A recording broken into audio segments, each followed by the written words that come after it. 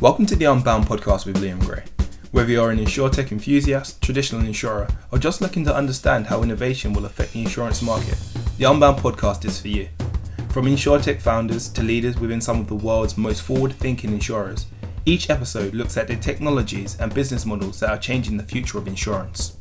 Today I have the pleasure of welcoming back Dan White from 90.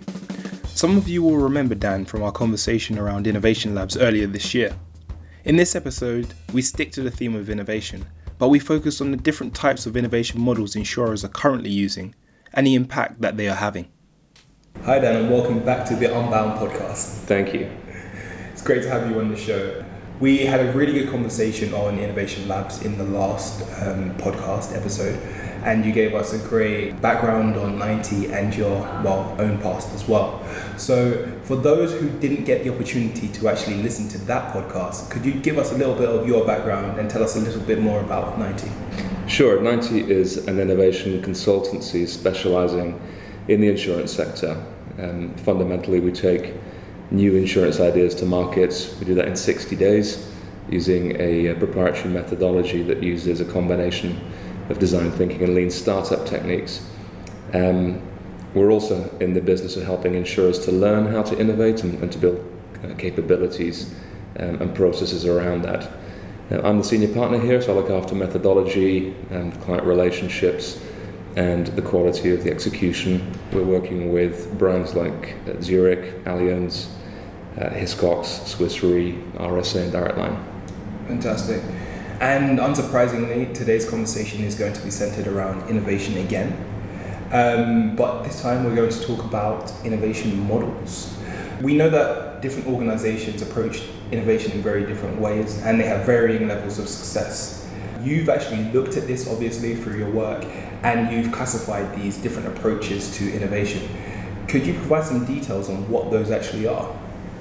When we look across the insurance sector at what's happening, the different approaches people are taking to innovation, very broadly we see that there are three models that kind of fall out of this, and most organizations or most divisions within an insurance business can be attributed to one of these three models.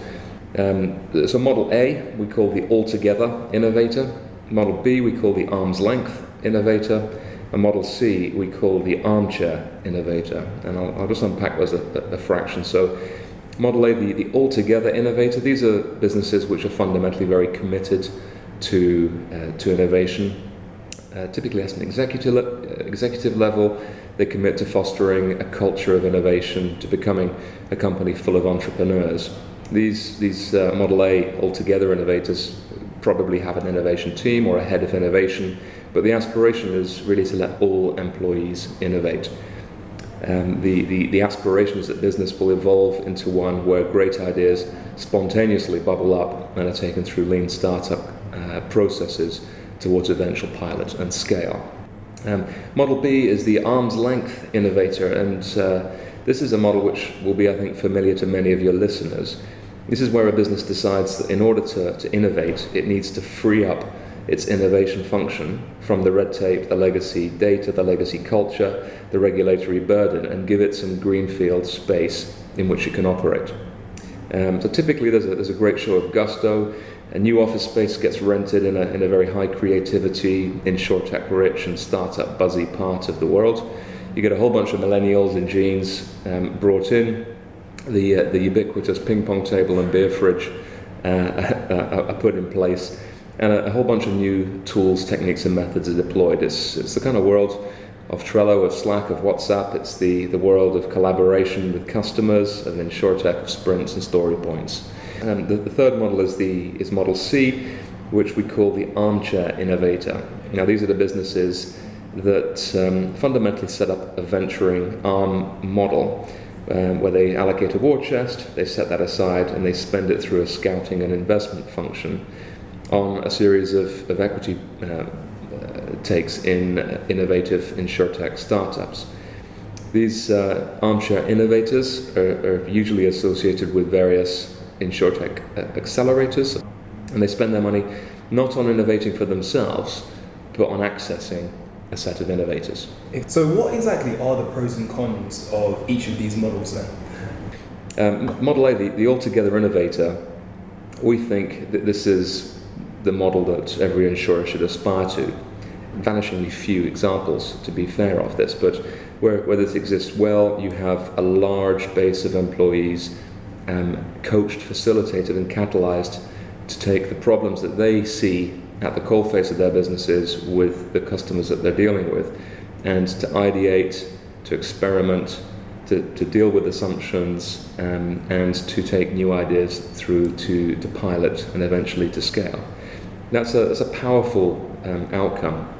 The issues with Model A, the altogether innovator, is that it's quite difficult to turn this aspiration into reality. The monolithic corporate culture is a barrier to progress. It becomes a block on risk-taking, on fail-fast innovation. The sorts of projects that people want to be executing are often viewed as expensive distractions from core business. And so a lot of people actually then, as a result of those challenges, flip to Model B, and they become the arm's length innovator. And these are fantastic. The sheer creativity is huge. The ideas are big. The innovators are unfettered. And the results are initially pretty impressive. So some very powerful new prototypes, great demonstrators that anticipate a very different sort of future. And classically, they will always involve the ubiquitous Alexa skill. But despite that apparent success, the old school main organization, which remains in inverted commas full of dinosaurs, struggle to adapt to what's happening within this arm's length innovation function, and ultimately fails to take on their ideas and scale them. And so a couple of things happen. One, the innovators in those labs bang their heads against walls, can't get their ideas to market. The ROI is never fulfilled. At the same time, there's the generation of a resentment between the arm's length innovators and the mainstream organization that set them up in the first place. And some of that is, being frank, it is down to some of the cultural differences that are espoused by these groups. We're actually quite big fans of keeping the innovation function within an organization close and within the main organization. We're fans of keeping them dressed in the same way. So if people wear suits, the innovators, we think, should wear suits. And not introducing some of the agency style landscape that the creatives love, but which creates a cultural barrier. The armchair innovator then is the natural kind of segue from that position. And we love what these guys do. It's great to engage with the InsurTech community, to become much closer to the startup world. There is a bit of a hint of clinging onto the coattails of those who are better able to innovate. And our sense is that this is an expensive way of not really changing the culture of the organization. So it's not a bad thing to do, but it's not fundamentally the answer. It should be part of the answer, not the totality of the answer. So if these models don't work, what do insurers that are trying to innovate turn to? What can they do if these ones don't work?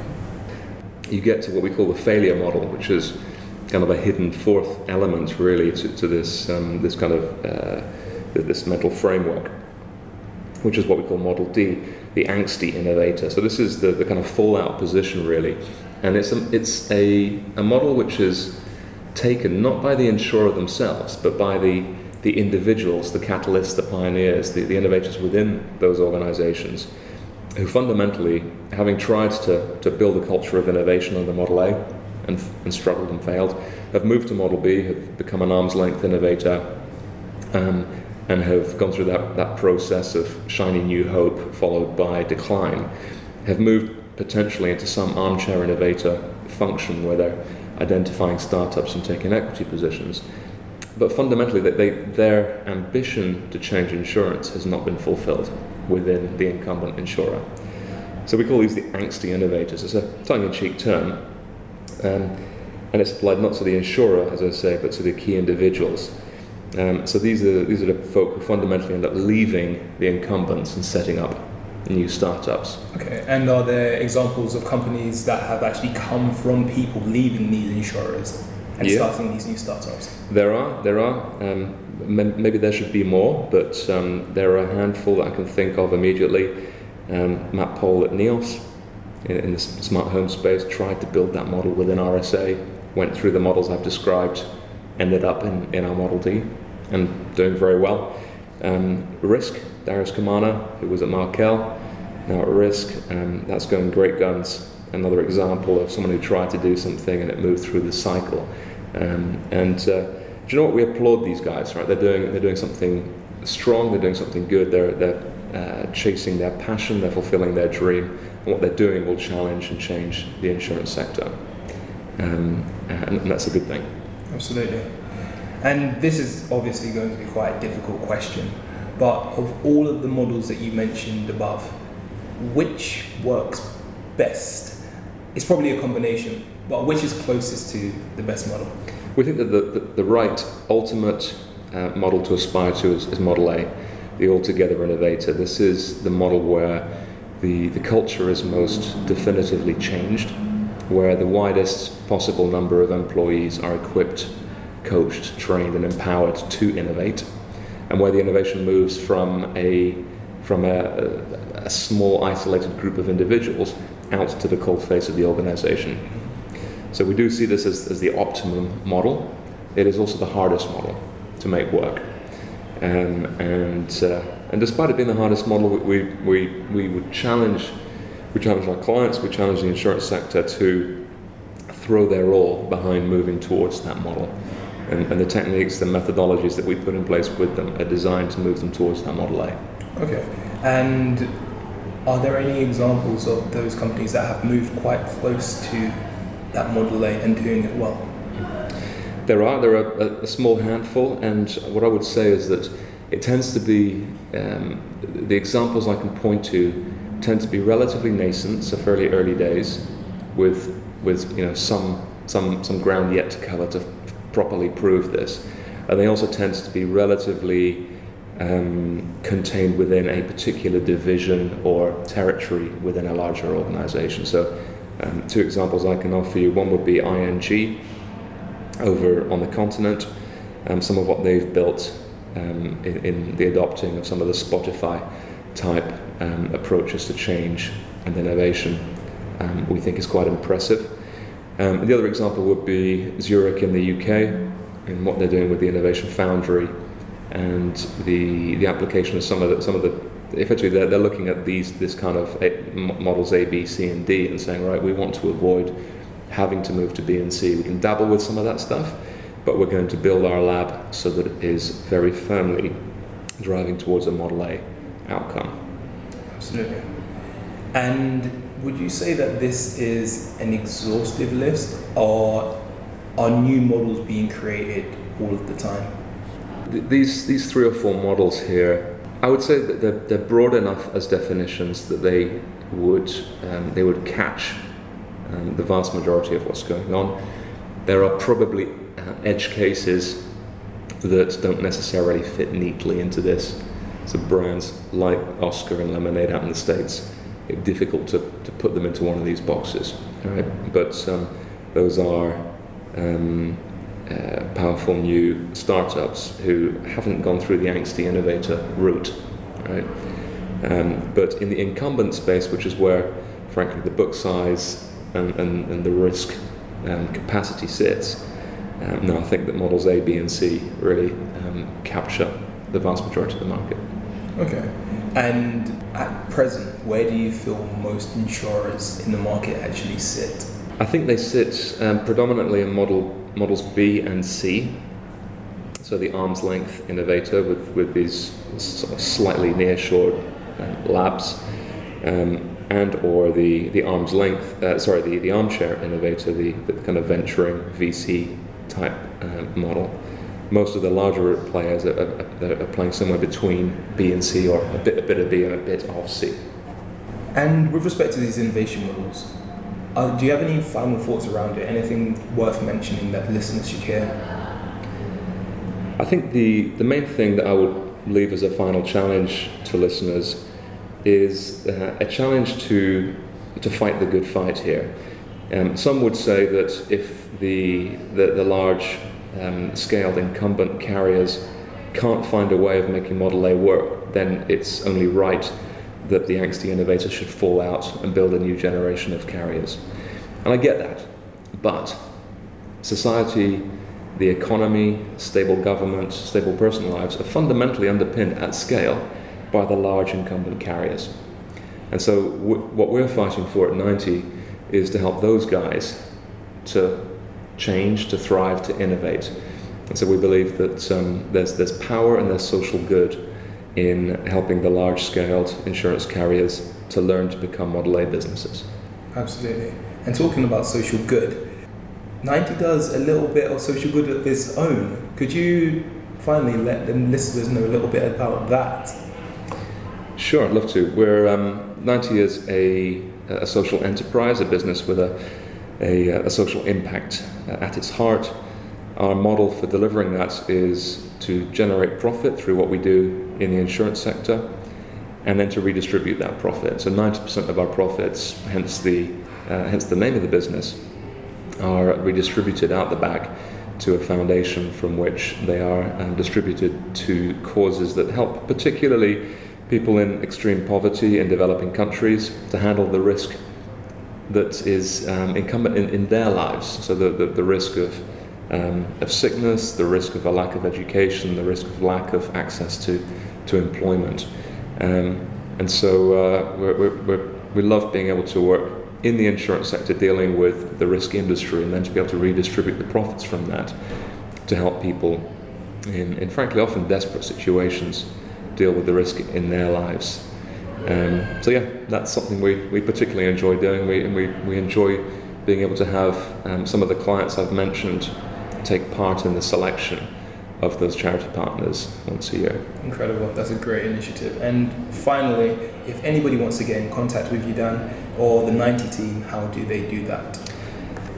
Best way would be to reach out on email to me at dan@90.com or on any of our social media channels. Fantastic. It's been a pleasure speaking with you again, Dan. Thank you. Thank you. Thanks for listening. So which innovation model does your business use today? And more importantly, which model are you trying to work towards? As Dan mentioned, most insurers seem to be dealing with innovation from a distance, with only a select few effectively adopting Model A, where innovation is a true part of the business. Hopefully, as an industry, we will soon get to a position where many organizations are using effective innovation models, and we have less angsty innovators as a result. Finally, if you're enjoying the show, please subscribe and leave comments. We really want to reach as many people as possible with what's happening in the insurance industry, and there are no greater advocates than you, our listeners.